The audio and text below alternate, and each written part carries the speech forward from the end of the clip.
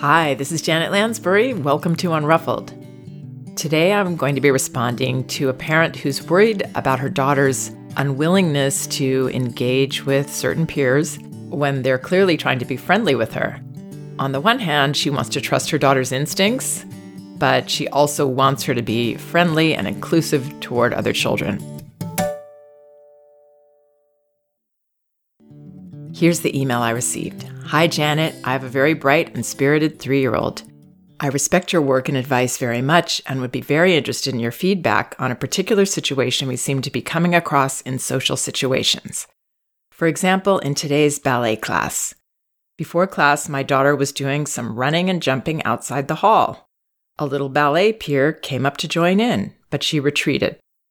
Throughout the class, the little girl kept trying to engage, but she wasn't interested at all in reciprocating, including holding her hand in the circle at the end.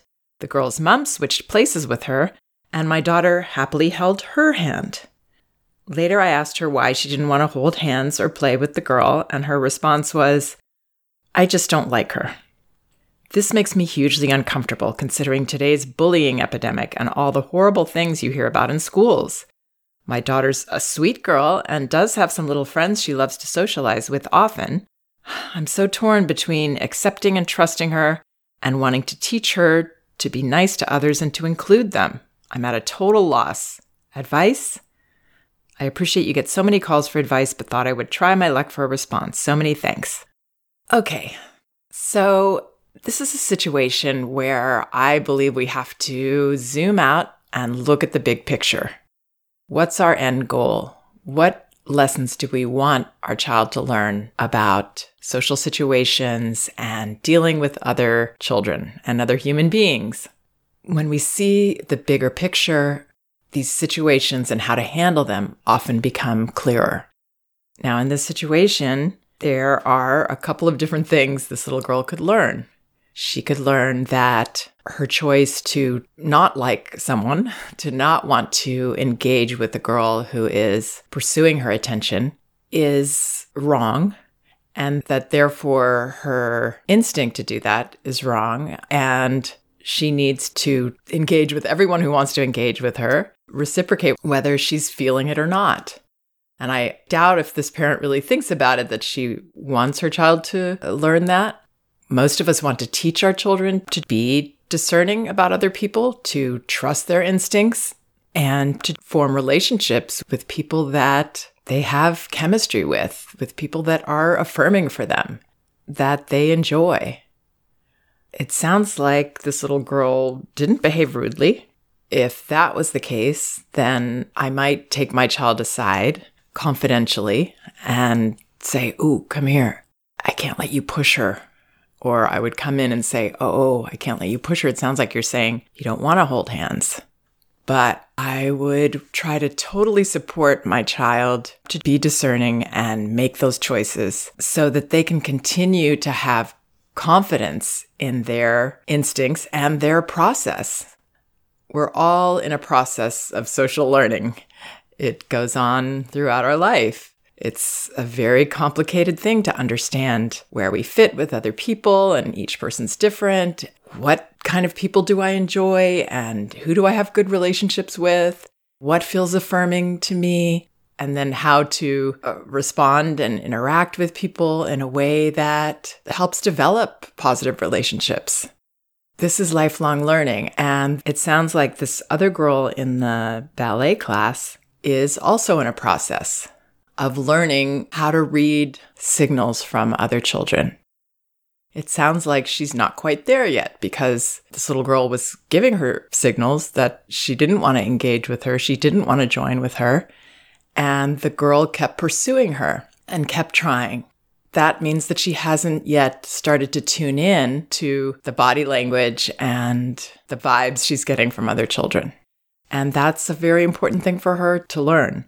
So they're both in a process, and I feel like the daughter in this note, I think she handled that just fine.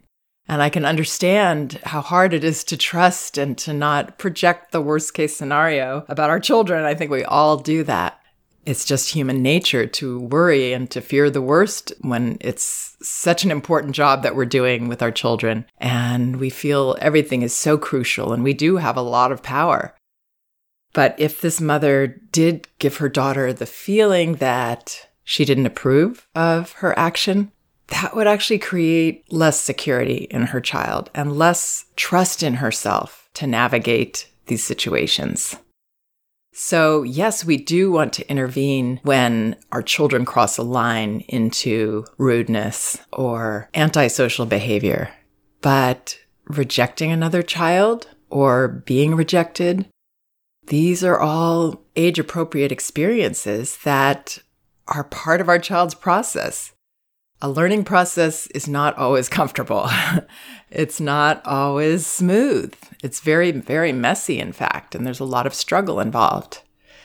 And it sounds like this other girl is in a bit of a struggle to learn how to engage with other children in a way that they invite. The fact that this little girl decided to hold the adult's hand, well, maybe she was getting a more relaxed feeling from her. One thing that children do tend to read really well in other children or in us as adults is when other children or we as their parents want something too much.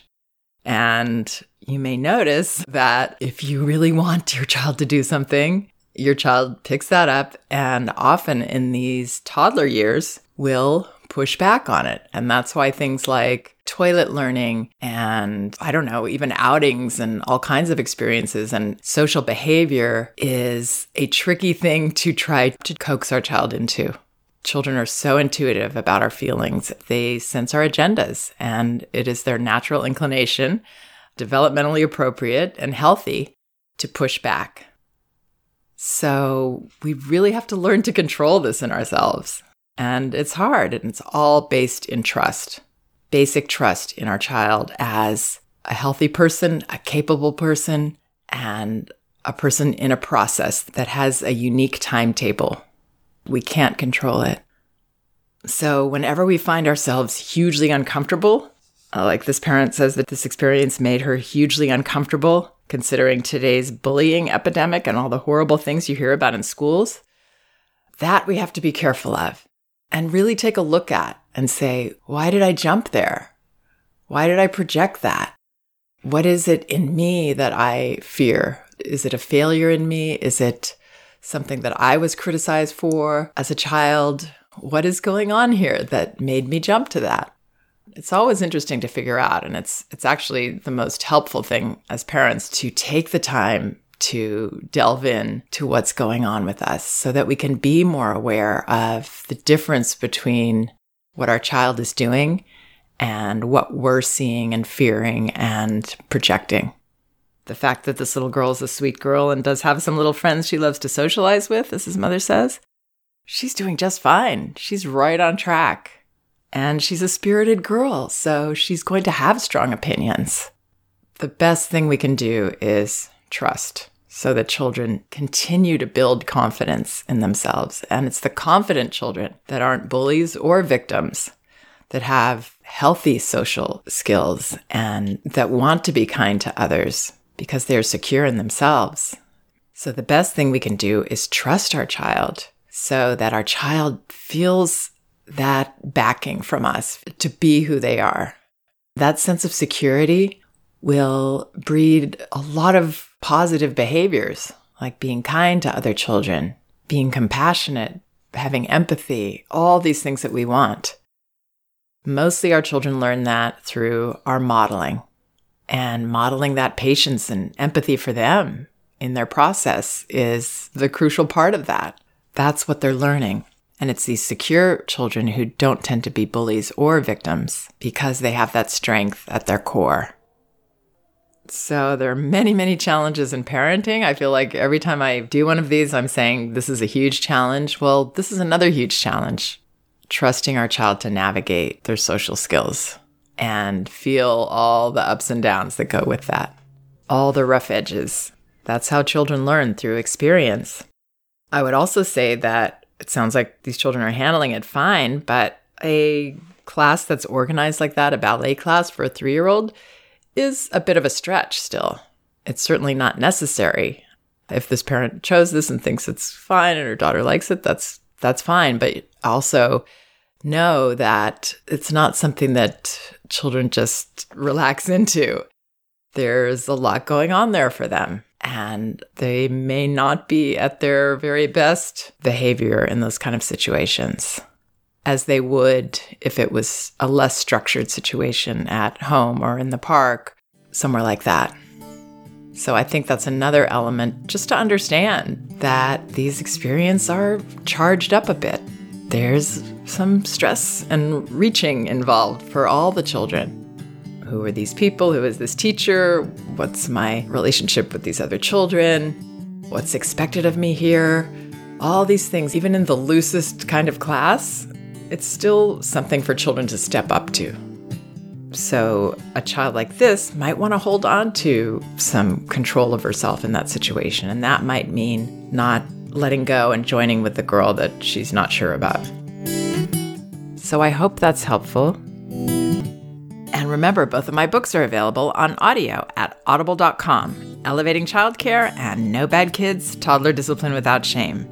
You can also get them in paperback at Amazon, Barnes & Noble, and apple.com. Thank you for listening. We can do this.